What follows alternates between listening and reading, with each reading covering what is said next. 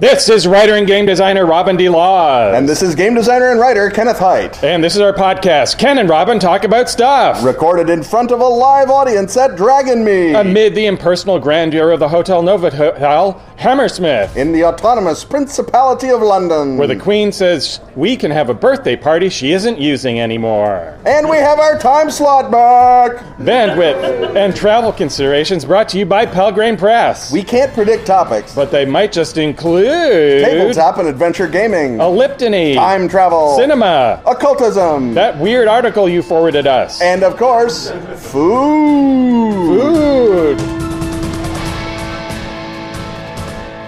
Hopping vampires tried to stop it. Transformed animals conspired to block it. Evil eunuchs issued proclamations against it. Armani-clad assassins put it in their crosshairs. Laudably virtuous monks considered a possible threat to spiritual discipline. But thanks to the gun-toting, fist-flying efforts of your favorite scrappy underdogs at Atlas Games, Feng Shui 2, Robin's acclaimed and recently improved Game of Action Thrills has been reprinted and is again headed to stores. Import the excitement of the Hong Kong Action Cinema Masters to your role-playing table. And when in doubt, do as the jammers do. And blow things up. Blow things up. Blow things up.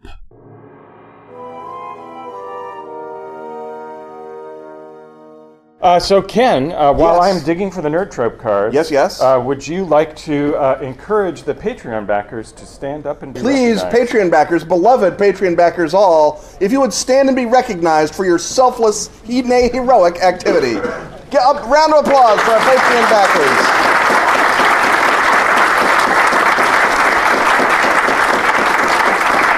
I'm not saying they're better than you, but they are standing and you are clapping. So those of you who know the live show format, we have a number of nerd cards, we have a number of trope cards. What we do is we select one from each pile completely at random, and boy, are these piles randomized today. Yeah. And designed, by the way, by friend of the show, Caleb Tate, we should mention. Yes, we've just mentioned that. And I'm just going to draw a trope card and a nerd card. And I've never met you before, is that correct? Never met me before. You're Right. completely unaware of my activities and our prior financial entanglements. Hey Dragonmeet, if you're in cosplay, we have the cosplay photo shoot out in the foyer at 1:30 and then they'll be parading around. So go and check it out. If you're in costume, go and join in. So we have two choices to present our sound man. We can ask him when he puts this out for the delectation of others to cut that out. Or we can ask him to leave it in to show the rinky-dink side of Dragonmeet. That's right. The amateur gardening show atmosphere that we struggle against. Right. But that has given me time to draw the nerd card Norman Conquest. Norman Conquest. And the trope card Hindu Mythology. Hindu Mythology.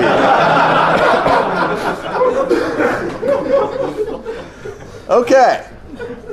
All right. I suppose it is a obvious statement that Hindu mythology begins with the Mahabharata, the great war between the two clans alike in dignity, one that begins with Y and one that does not begin with Y. And you can look it up yourself on Wikipedia. You're not the boss of me. And then these two clans fought a war that began, oddly enough, over a dice game that was rigged by the clan that did not begin with the Y as an attempt to steal everything belonging to the other and at that time dominant clan. This, you might say, what does this have to do with the Norman Conquest, Ken? There's no dice games, but there is. There is a famous dice game that happened between Olaf of Norway and Olaf of Sweden over the ownership of an island between Norway and Sweden. And also, who's the best Olaf? And also, who's the best Olaf? That was the secondary standard. And Saint Olaf, and I guess I'm giving away the ending, of Norway won when the dice miraculously split as he rolled them, giving himself a perfect 14 on two six-sided dice, an achievement that surely indicated that the island belonged to Norway. This was a magical dice transaction that completed the circuit from the rigged dice transaction at the beginning of the Mahabharata, and thus enveloped the North Sea economy in the Mahabharata world. Because, as you know, when the pattern is laid down that a hocus dice game creates a giant continent-spanning war, you only have to look at a hocus dice game that creates a giant continent-spanning war. Continent, admittedly, is Europe, so, whatever. But the Norse and Swedish kings began a series of competitions that led, not least, to Harald Hardrada invading England in 1066, but earlier 1066, the other 1066, in an attempt to seize the throne of England, much as the forces of the guys that eventually won in India, who self-identify later as the Kshatriyas, the warrior caste, launched their war during the Mahabharata to start the great sundering and whatnot of the Indian society. This pattern recapitulates. So the fact that the pattern recapitulates with Harald Hardrada then draws in William the Conqueror, William the Bastard, to pick up the pieces, basically to come in at the last minute and snake a victory out from underneath Harald Hardrada, who sadly died at the Battle of Stamford Bridge. So we have William the Bastard snaking in at the end of someone's game to steal a victory, steal experience points, and this act of hubris, this act of violating the sacred dice game, because by rights, of course, if Harold is dead, it should have gone to the kings of Sweden as the other contestants in the magical dice game. William the Bastard's snaking the victory away. It says bastard right in it. Right in his name. Indicated that at that point, the destinies of England and India were intertwined, because William the Bastard held an illegal dice-based victory that had to be expunged by the conquest of India. So the reason that the English went into India and played one side against each other in a game similar to chess but different was driven by the desire to find the sacred dice that had been used at the beginning of the Mahabharata, so that the kings of England could then basically what do you want to say? Roll without the GM looking, and announce to the universe that they were in fact right-wise lords, not just of England, which, remember, they stole from the Norwegians, but also of India. And it is this quest for these magical and mysterious dice that drove English imperialism into the East. The desire, then, by the various gods of India to not allow that nonsense creates the great tension. So the English, the hated English, become the people who are attempting to work against the gods by chicanery and malfeasance, while the gods are constrained in their actions. And so it's an interesting system by which the Hindu gods have to operate within the pattern, because that is what they're defending. If they acted outside the pattern, then they would lose. Whereas the English get to operate outside the pattern because they're a bunch of cheaters, but they don't have godlike power. And this is the situation into which you may hurl your player characters, will they or nil they, in the search for ancient magical dice. The ancient magical dice of India are made from a particular kind of nut, so it would grow on a particular kind of tree, and it is the search for that tree, which obviously would be the tree of the knowledge of good and evil, the one that is not the apple tree, but the other tree. Right, because the fruit of the apple tree is round. Right. The fruit of this tree has 20 sides. 20 sides. Icosahedral. And so the quest for the tree on which grew the dice of destiny becomes the ultimate goal. This, of course, is why the Kew Gardens are created in an attempt to bring every specimen of tree from all over the world to London, where it can be controlled by the illegitimate usurping Normans and their The original heirs. instructions was to make a garden for a cube, Right. but it was misheard. Right, exactly. Yeah, it became the Kew Gardens. Yeah. And that's the sort of chicanery that they've been pulling forever. So the ongoing contest then is the attempt to figure out a way as the Hindu gods to be able to divinely rewrite the rules so that they can put paid to the English once and for all. And this is your nerd trope at Dragon Meet 2019.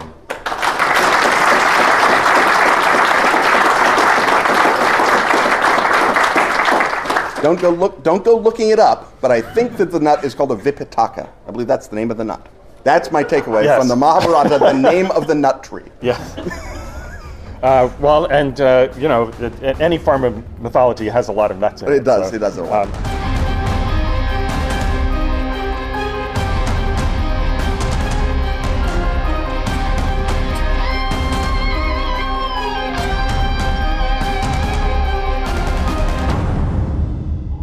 By the great gold worm, is that an escalation die I hear? Why, yes, it's making us more powerful and awesome F-20 adventurers by the round. Well, I think we're going to need it because there's a whole lot of fantasy action coming our way as 13th Age again leaps into the bundle of holding. With a brand new epic deal on PDFs in the 13th Age Adventures bundle. Includes such classics of innovative dungeon busting as The Crown Commands. With Mapfolio. High Magic and Low Cunning. With Mapfolio. Fire and Faith. With Mapfolio. And more! Speaking of more, the basic 13th Age bundle has also been revived, so newcomers can jump right into Pelgrane's love letter to classic fantasy. Featuring the core book, 13th Crew Ways, The Bestiary, a soundtrack, and the campaign to beat all campaigns, Eyes of the Stone Thief. Find it only in the bundle of holding. And only until Monday, December 30th.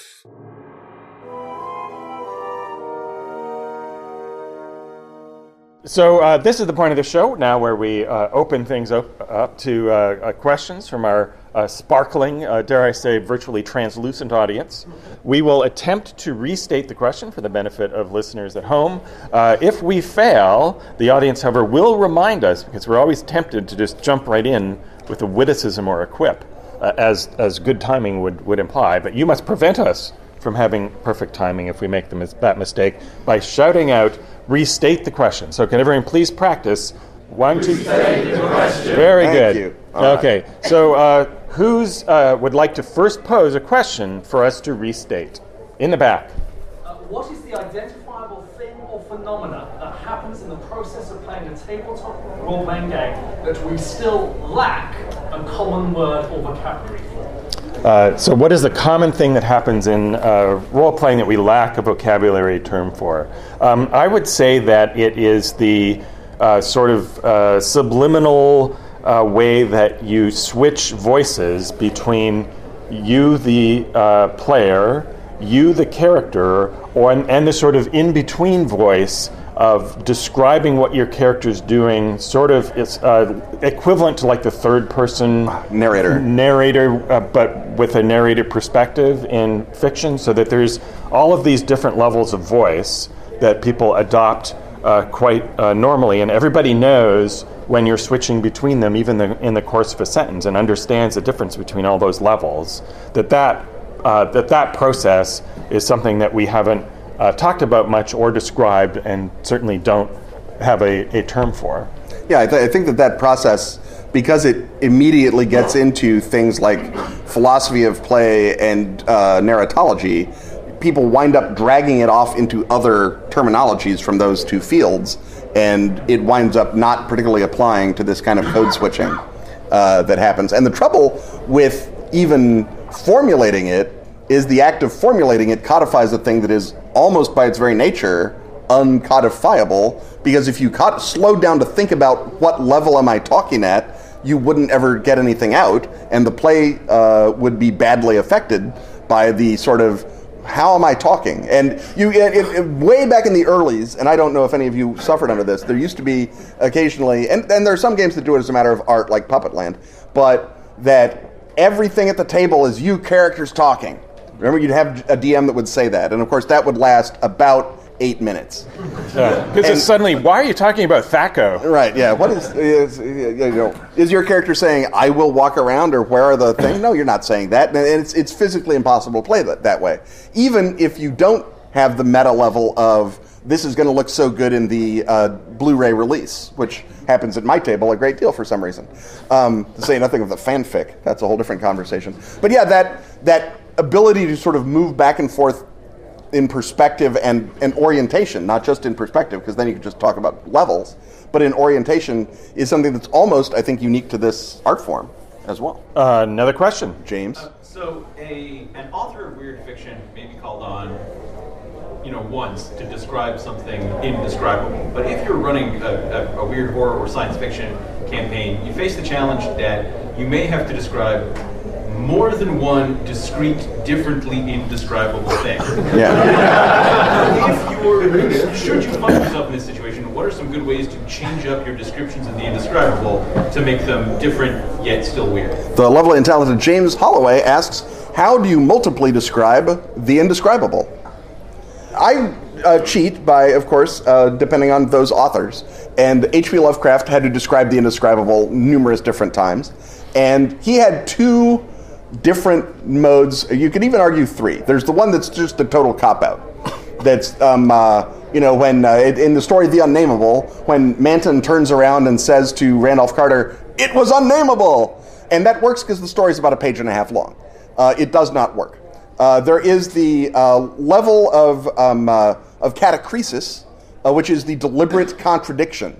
So you have, it's a fungus, but also a crab. It's a snake, but also a bird. It's a frog that seeped through the wall. And you're like, none of that makes sense. And the attempt to take these sorts of contradicting things and map them, if you pick 2 very loud signifiers, it's a rat, but also a beautiful boy. And you're like, well, I don't like any of that. And I thought I liked beautiful boys, but now I'm totally off all of it. And so that catachresis is a really great technique for making people think about the space in there that you literally can't describe, except by saying it's not a vulture or an ant. And you're like, that did not help. But now I can't think of this creature in a different way. I've thought of the space for it. The other one is cubism, and that is to describe it from so many different directions that you suddenly don't have a description.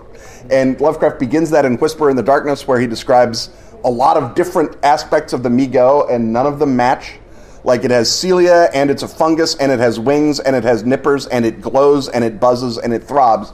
And you think you know what a Mi-Go looks like because Sandy Peterson commissioned a very nice drawing of a Mi-Go. But if you read the story, you don't know what a Mi-Go looks like. It's too much contradictory detail. What Wilbur Whiteley looked like after the dog tore his stomach off is another example of lots of different descriptive elements, none of which turn out to match.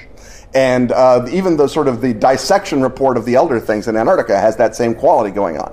So you can either do the simple too contradictory or the too much contradictory.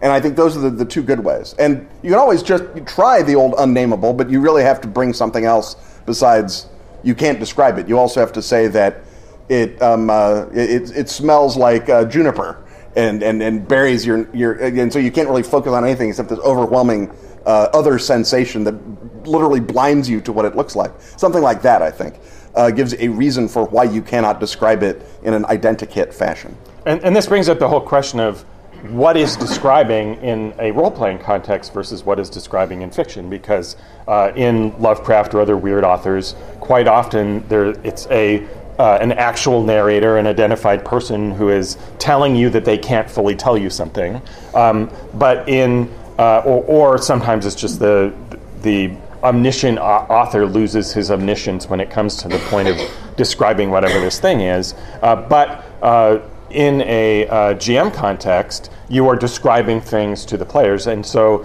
it's useful to remind yourself that you are describing the experience that the characters are having. And so you can then drop down to the level of sensory effect and say, you literally have trouble perceiving it. There's something coming at you, but you can tell that your brain is protecting you from what it really looks like. Or, it's sort of coming at you sideways, and it seems to be sort of an angle, but also it suddenly it sort of smells like that day you had at the beach as a child where you found that terrible thing, and now it's hitting you. And so you can play with the sort of sensory details in a way that the sort of more clinical kind of I'm describing the anatomy of a non-existent creature thing we're familiar with from fiction uses. You can do that, but you can also come up with all sorts of other ways. It's not that because the characters meeting this thing are the ones who will later be unable to describe it. So you can just say, this is something you won't be able to describe to anybody. It's got entrails, and suddenly your mouth is flooded with burnt sugar, and it's hitting you. Right. Next question. I was wondering if, besides perhaps violence and colonialism, there is another origin story that I've missed behind the phrase they use on the podcast quite often, the hated British. So the question, Ken, and this is clearly for you, Yes. is why do you hate the British? Why not? First of all, I don't think I have to defend it. The British are in the dock of history, not me. Why do I use that phrase? For two reasons. One, I am an American of Irish extraction, and therefore hating the British is a thing that we do, especially in July, but we try to get some in around the year. I'm not perfect. I don't hate them 24/7, 365. But, when you think about it, you're like, yeah, that's right. They are terrible. And they were terrible. And the other is, it was a really great line in The Simpsons when Homer is giving his name to Fat Tony's mob, and he's like, Benedict Arnold. And they're like, Benedict Arnold, who sold the plans to West Point to the hated British? And I just love that moment in The Simpsons so very much that when I get an excuse to say the hated British, I do it. And thank goodness the British have given me ample excuses. And it's a fun phrase because it also recalls the way that sympathies shift when you look at historical fiction, particularly historical movies from the 40s and 50s in Hollywood, where they will just, pick a side. And so in this historical conflict, we're on the side of the Spanish, and so they're up against the hated British. And then the next time it'll be the sterling Ecuadorians against the hated Bolivians, or whatever it is. Yeah. So it's a great way of poking a little bit of fun of the cultural animosity in general. Right. I hate the British with love, I guess. and less so when you're in Treadwells. Yeah. I mean, there are times and places, sure. Yeah. Next question. My local cafe has tattooed baristas, abstract art on the walls, and blocks all cell phone signal in a 30-foot radius around it. What is really behind the staff-only door? Nice. As you can tell from the applause, that was an excellent question, which we will now restate. Her local cafe has tattooed baristas, abstract art on the walls, and it blocks all cell phone service for 30 yards? 30 feet around the cafe. So what is behind the staff-only door? Robin, this has an ineluctable Carcosan smell to it to me. So yes, indeed. So clearly on the other side of the door is the yellow sign.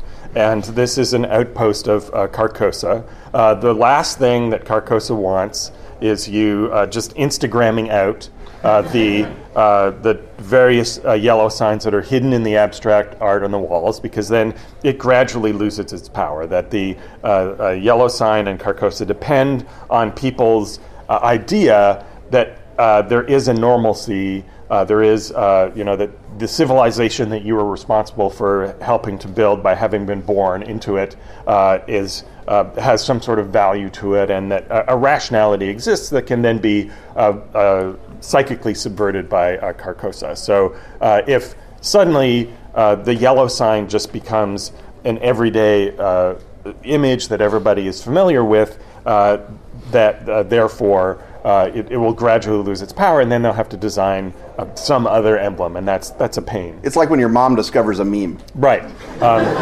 And so, and also you have to have the king and Camilla and Cathilda all have to agree on what the new sign is. It's a pain. And so they're trying to prevent the influencer Instagrammatization of the yellow sign, so that only the most disease vector minds, the sorts of people who would want to be in a snobby cafe, and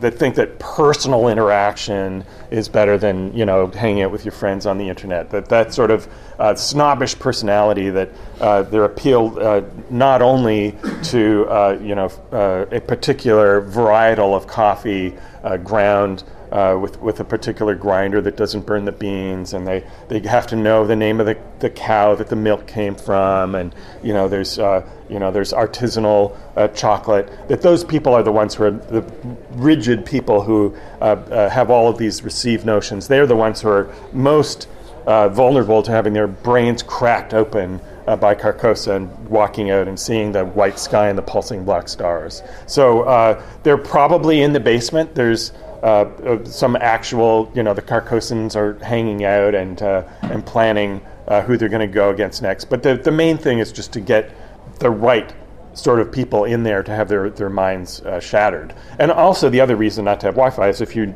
sort of suspect that your mind is being shattered, that you can't, look up, suddenly the color yellow is everywhere, what do I do? You can't do that because the signal is blocked. Can't go to the app. Apropos of nothing, I was at the National Museum in Cuba, and when I go to a museum that I don't know and I don't know the art and I don't have an agenda, I like to play little museum games. One of them is Find the Tarot. That's a great game. That'll kill time. But with this one, I was thinking, how many yellow signs can I spot? And once you ask that question, you will never be bored in a museum again. So I would suggest looking at the abstract art on the walls. The other possibility, and I don't want to rule out the Carcosan one, is that the cell phone disruption is an accidental effect. That there is a geometric tangent impingement between, let's say, Daoloth, because we're in England and Ramsey Campbell is great, between Daoloth and our world. And the point that it meets just happens to be where that cafe is. And it's not so much that the cafe is a cult of Daoloth, although can't rule it out, but it's like that impingement has been there, and if you went back in time, you would find that it used to be a home for blind orphans, and then they would be loaned out to make toxic chemicals and that kind of thing. And it's always been a point where sort of madness and willful blindness have just like scab tissue, where the tangent point of Daoloth reaches us. And so the abstract art began as regular art and has just been folding into more abstractions. And the coffee began as regular coffee, but has been pulled gravitically towards Daoloth-style coffee. And the baristas, when they started working there, looked normal. And some of them have had the impetus to get tattoos, and some of them have just found that they had tattoos and then remembered always having tattoos. And behind the door staff only is literally a staff. It is the single tangent line of Daoloth's geometry that intersects London at that spot. And if you looked at it, well, don't, first of all. But then you too would find yourself tattooed and really, really caring about Colombian mountain grown versus Colombian temperate zone grown. So now that you have these two very convincing yet contradictory explanations, the way next to check and see which one is true is see which art they draw on the foam of the latte. And if it's a yellow sign, you have one set of problems, and if it's the emblem of Daoloth, you've got another. The inexplicable geometries of Daoloth. Yes. Also, you will go blind. So hope it's the yellow sign one. Might just go to a different cafe. I'm not here to tell you what to do.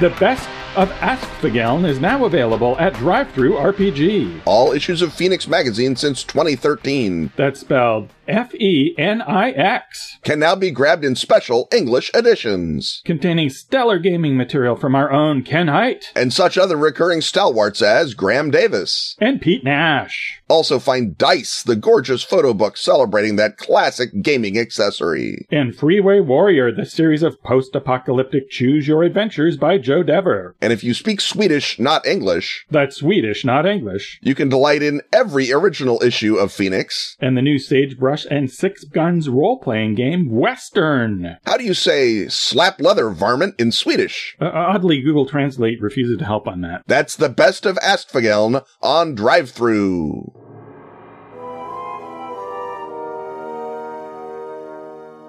Next question. Yes. Steve. Before the intervention of Ken's time machine, who used to present this podcast? So before the intervention of Ken's time machine, who originally presented this podcast? Well, that clearly you needed to be on a podcast with me, and you. I agree. So clearly, I was on the original one, and you needed to. So who did you gazump out of this role? Right, because the podcast's secret origin story is that Robin said, boy, winning awards as a podcast is easy because podcasts are all terrible. And so Robin selected a happy-go-lucky co-host, and the rest is history. Or the rest was history until I became his co-host. Originally, Robin, if I recall correctly, it was sort of a Spinal Tap Drummer's Good Place sort of a situation, where there was a version of Will and Robin Talk About Stuff with Will Heinmarch. That was a great show. That ran like 250 episodes, I think, 255, something like that. Don't ask me. These are all timelines you wiped out. Right. Well, I wiped it out. And then there was Chris and Robin Talk About Stuff, but that devolved into a lot of argument about Panzer tactics for some reason. That ran about 8 episodes. You were happy to see that one go. That was a Primus one, yeah. Chris Primus, yeah. And again, it's not that there was a problem with Chris. It's just it was an incompatible podcasting I only vibe. got so much material on tanks. Right, yeah, only so much. I believe that there was a Robin and Robin Talk About Stuff where Robin just did a silly voice. That was actually pretty good. That was a good one. Yeah, it was also known as Robin and Walter because it was Walter Brennan was the other voice. Right. That we should bring that one back, frankly. I'm going to go. You guys. And I guess the last one was Robin and Steve talk about stuff, and Steve said, "Can you please get me out of this nightmare commitment, Ken?" And Steve's a friend, so you do what you do. Well, obviously this question was posed by a ringer. Yeah, right. Can we have a non-ringer question, please? What mid-price bourbon would you recommend for those of us that want to write good? And what possible side effects might you experience if you substituted Scotch or Irish whiskey? Good question. So the A part is recommend a mid-price bourbon, and the B part is what happens if you write on Scotch or Irish whiskey instead of bourbon. Right. Right. My mid-price bourbon of choice is Bulleit bourbon. Right. That's an excellent one. My mid-price bourbon of choice for sipping bourbon, not for mixing bourbon, is Basil Hayden, which is really it outperforms it's a mid-price still. But it outperforms. I think it's way up there. It's a high mid-price. It's a high mid-price. Yeah. If you're going a little midder, maybe Buffalo Trace is not a terrible choice. Many fine mid-price bourbons in America. Woodford Reserve, so many choices. Eagle actually is a very, very economical bourbon and is very nice. The Eagle Straight.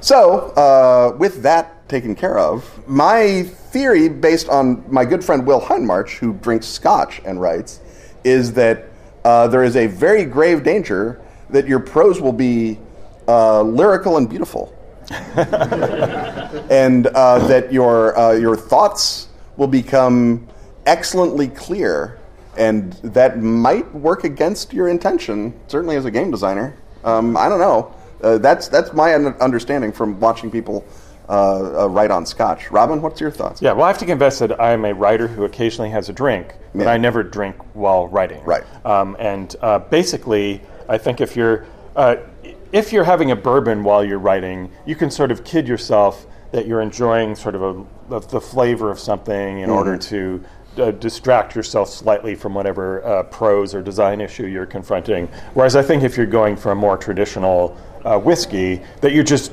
joining the grand tradition of drinking writers, right? Yeah. And that basically you're heading toward the path where your question is my alcoholism fueling my writing, or is my writing fueling my alcoholism? Right. I'm not a big dispenser of life advice, but I think that's to be avoided. Although the biggest drinking writer of all, Charles Bukowski, was a bottle of red wine per night guy, and I think that betokens the actual real seriousness of, as he said, climbing the stairs in order to fight with the novel. Right. Yeah. And again, a bottle of wine, I think, opens up a different sluice gate. I mean, in my experience, getting wine drunk is a totally different drunk from a vodka drunk or a bourbon drunk.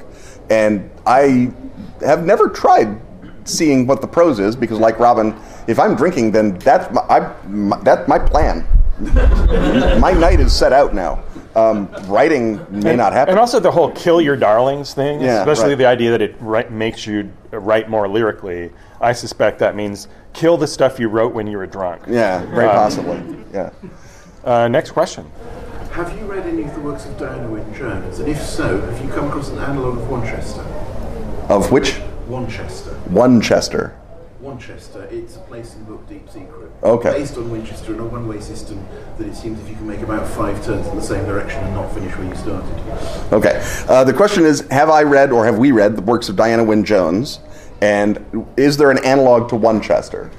And my answer is that I started Diana Wynne Jones cripplingly late. It was on me, or on perhaps the person who bought young adult books from my library system. I don't want to accuse people. But I actually stumbled on Diana Wynne Jones through the Tough Guide to Fantasyland, which was amazing. If you haven't read it, it basically takes the piss out of the doorstop fantasy genre.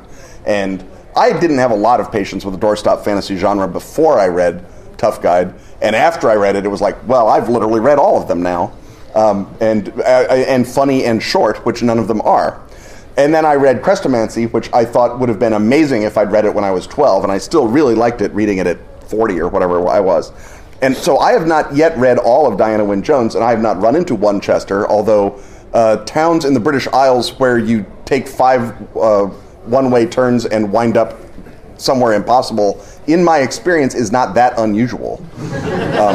As a young lad, I had that experience in Cork, Ireland, in fact, where it was literally impossible by following traffic laws to leave the town of Cork, Ireland. And in fairness, the town of Cork, Ireland is lovely, and you shouldn't want to leave it. But we actually had to go somewhere else, because it was, my mom was in charge. So we just broke the law and left it. But as far as I know, that's actually how Cork got founded. There's a bunch of people showed up, took a bunch of one-way turns, and said, "We're here." Yep. This looks nice. Robin, do you have Diana Wynne Jones theories or anecdotes? I do not. I'm bereft of them. Oh my goodness. Well, she should definitely be buried in Westminster Abbey, and they should throw William Davenant out or whoever is in it. She's amazing. Next question. Orient Express is probably the most famous Great Journey role-playing adventure. What other Great Journey would you pick as a setting? Horror on the Orient Express is the great journey role-playing campaign. What next journey would one pick? The lovely and talented Gareth Hanrahan once came up with the idea of doing a campaign based on the Grand Tour. That you were English fops and aristocrats who had more money than sense and were taking the Grand Tour through Europe and encountering ever more horrible things in the model of the Gothic, I assume.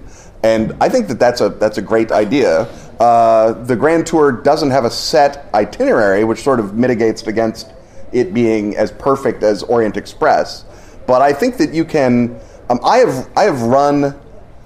Let's go ahead and say entirely unsuccessful adventures about ascending the Nile, which I thought would be strong, but it turns out the Nile is very long and players hate it.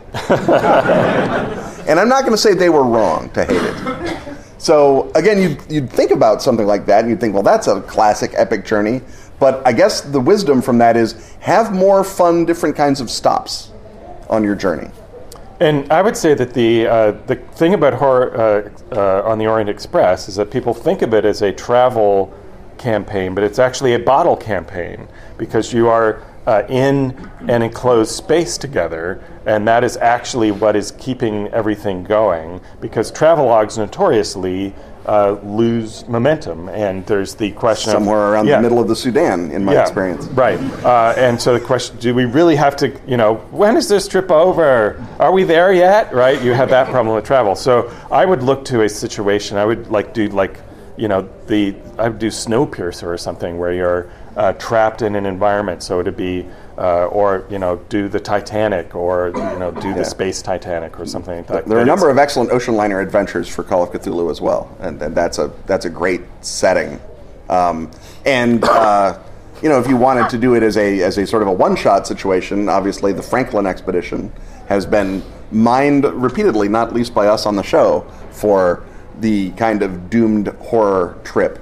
I think Coronado would be another good one if you're doing a historical, going through looking for the 7 cities of Cibola and discovering all manner of lost civilizations because of the smallpox and the Spanish along the way. If you have a group who will put up with the biblical, you could do the Exodus. That would be good. Yeah, the Exodus, though, is even the Bible gets bored with the Exodus. Right. It's like, and then there was 40 more years of this stuff, and now we're going to conquer Israel. Yeah! 40 years of stuff we're not telling you about. so that the player characters have agency to do stuff. And Moses still had to put up with this nonsense. Yeah. Next question. What's the next artistic movement you'd like to draw into role-playing, and what transformation to role-playing would you like to see from that? What is the next artistic movement that we would like to draw into role-playing, and what transformation of role-playing would we like to see as a result of it?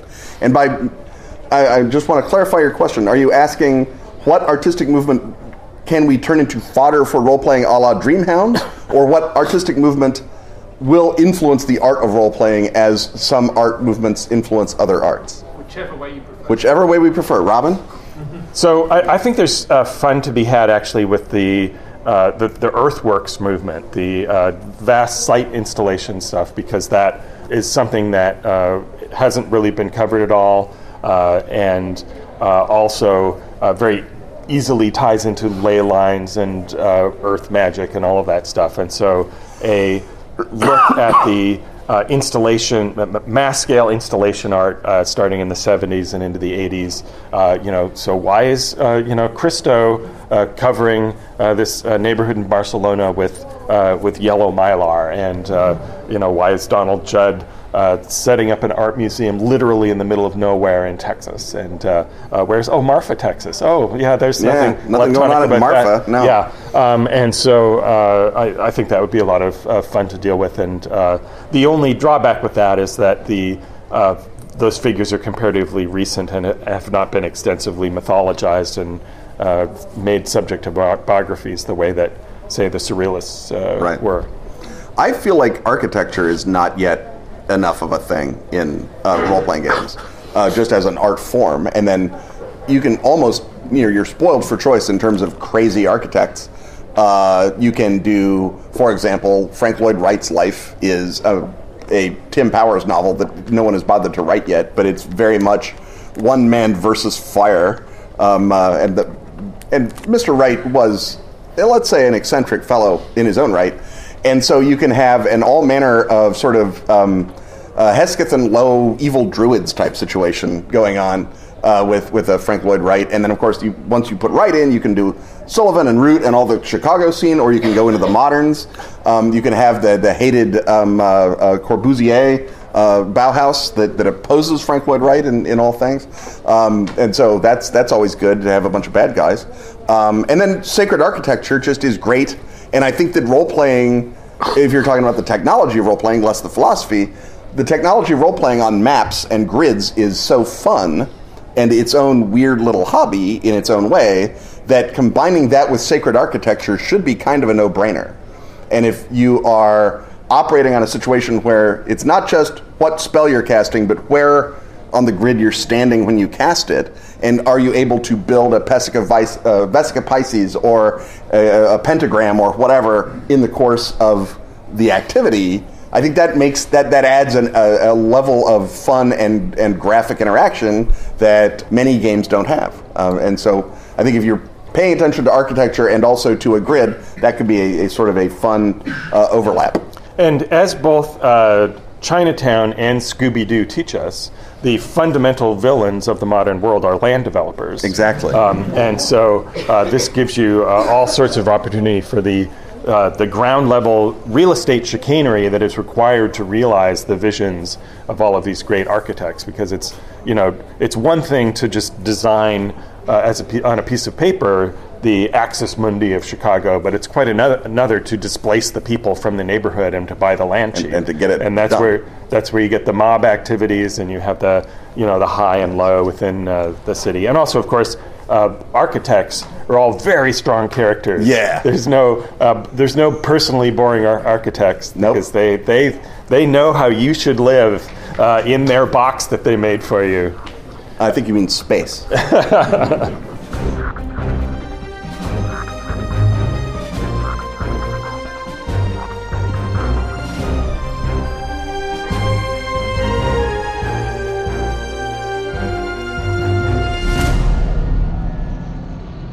Have you found the yellow sign? The King in Yellow, Robert W. Chambers' unearthly book, has inspired millions of readers since the death of the Gilded Age. A beautiful new edition from Arc Dream Publishing brings fresh potency to its stories of poisonous romance. This deluxe hardback features gold foil embossing and a leather cover in the black snakeskin pattern that Chambers described. A foreword by John Scott Tynes sets the stage. Annotations by Kenneth Haidt elucidate the secrets and histories of every tale. Samuel Araya's full-color plates and charcoal illustrations evoke the otherworldly weirdness of Carcosa. Every print order comes with the PDF digital edition. The annotated King in Yellow insinuates itself into our reality in July 2019. The ball begins. It is time to don your mask. Join the masquerade at shop.arcdream.com.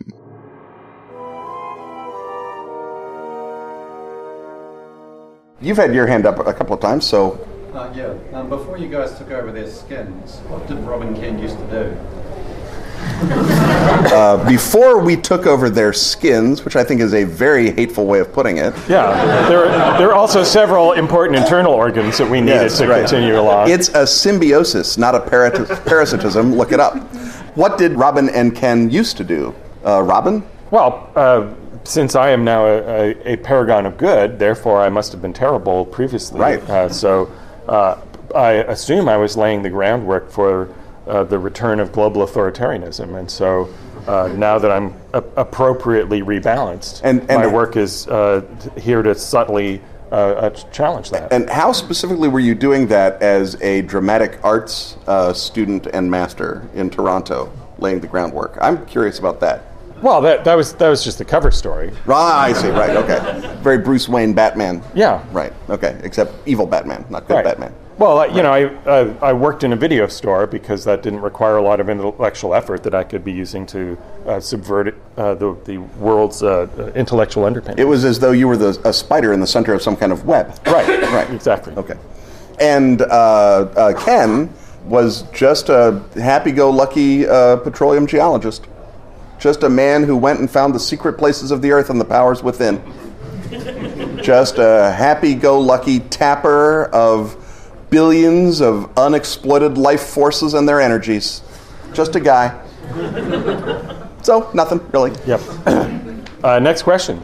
Pitch and cast the Night's Black Agents TV show. Pitch and cast the Night's Black Agents TV show. Robin? Well, there's someone we should have asked that question to. Yeah, right, yes. I think there have been some discussions. Who do we want to get? Who's just left a TV series who...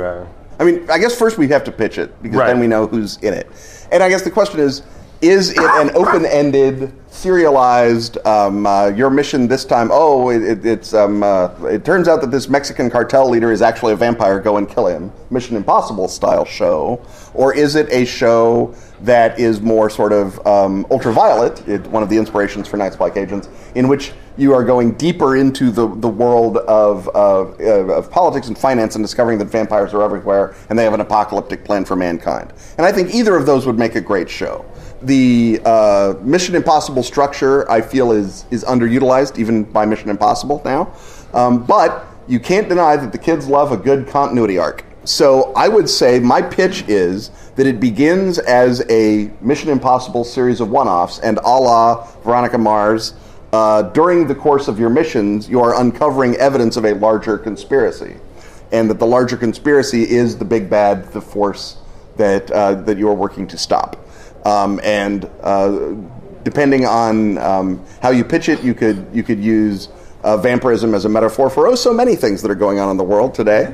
You might say that because vampires don't show up on surveillance, that they are behind the surveillance state, because they are the people that created it as a way of keeping track of everyone, and in the way that, the Uber's CEO has the big board showing all the Ubers driving around. Everyone who's ever been bit has vampire blood that can be activated in them, and you can sort of see them moving around on the big screen.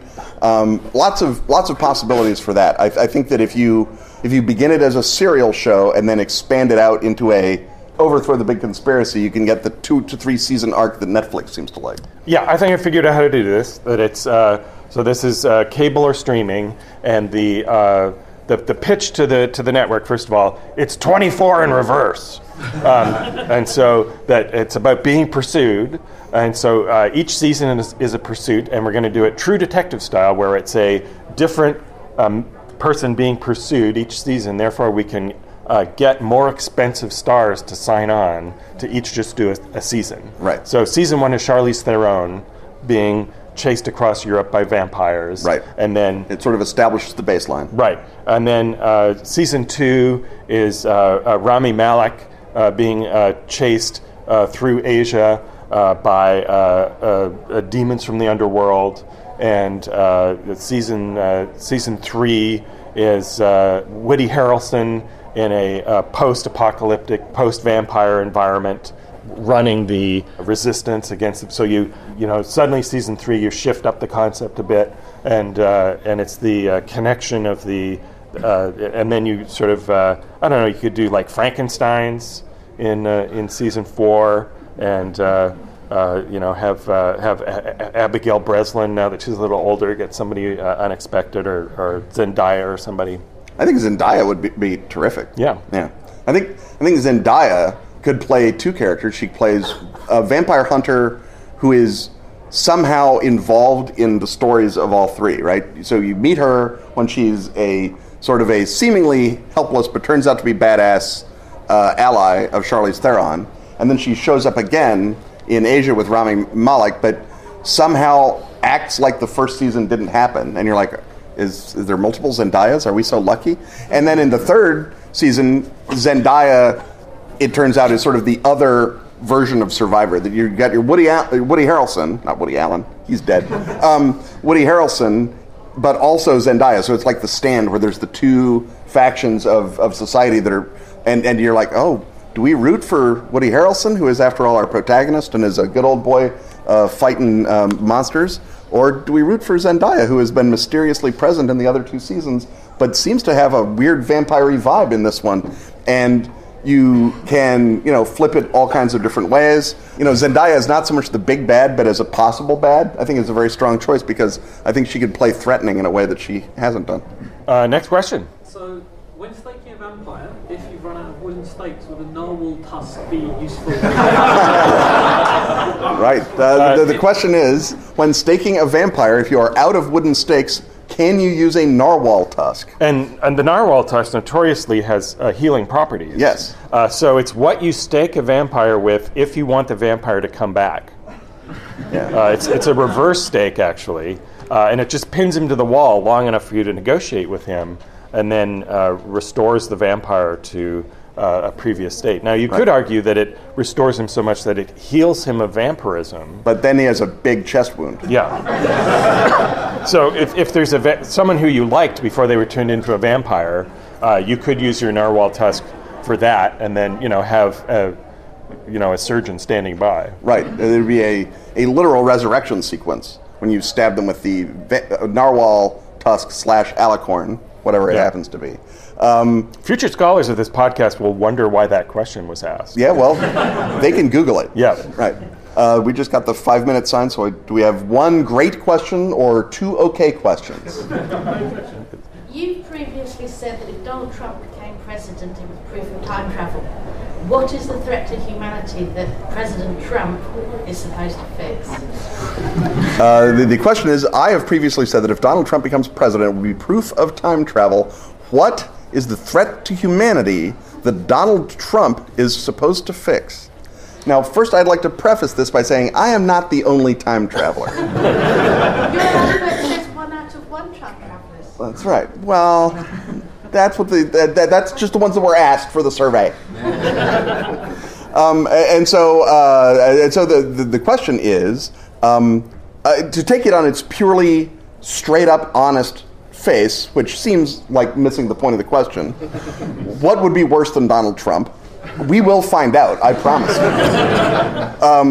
Someone competent running the same playbook. Right. That's the great. God forbid we be serious at any point, but we have lucked out as a nation that the last two relatively ideologically driven presidents have been very bad at presidenting.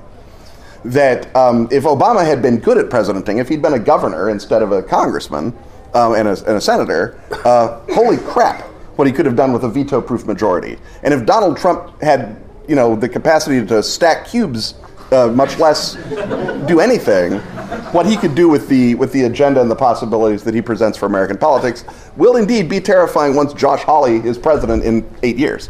But in terms of immediate moments, I think you have to say that probably in that time continuum, Donald Trump is somehow a necessary caustic for the body politic to withstand the trauma of the Cubs winning the World Series. And that in a world where the Cubs have won the World Series, there must be a purgation of some sort. And that it is almost a metaphysical question. Also, Hillary Clinton is a reptoid. So those are the possibilities. Now, this is normally not my bailiwick, but I happen to be having a flash forward to the future timeline that Ken erased. Thank God. And it's not quite that macro, actually. Okay. Is that when the aliens came down, they said, we've come down and we're going to create otherwise a utopia and solve your climate change problem, but we are going to need to devour the President of the United States, Kristen Bell. And Ken... No wonder that future was forbidden for me. It's all coming back now. And so Ken rushed to his time machine, and the rest, as we say, is current events. Right. Stuff having once again been talked about, it's time to thank our sponsors. Atlas Games. Pelgrane Press. Asphagon. Arc Dream. Dork Tower. And Pro Fantasy Software. Music, as always, is by James Semple. Audio editing by Rob Borges. Get your priority question asking access by supporting our Patreon at patreon.com/Ken and Robin. Snag Ken and Robin apparel and other erudite merchandise at tpublic.com/user/Ken Robin. Check out our hottest new design, Carcosa Fandango. On Twitter, he's at Kenneth Hite. And he's at Robin D. Laws. See you next time when once again we will talk about stuff.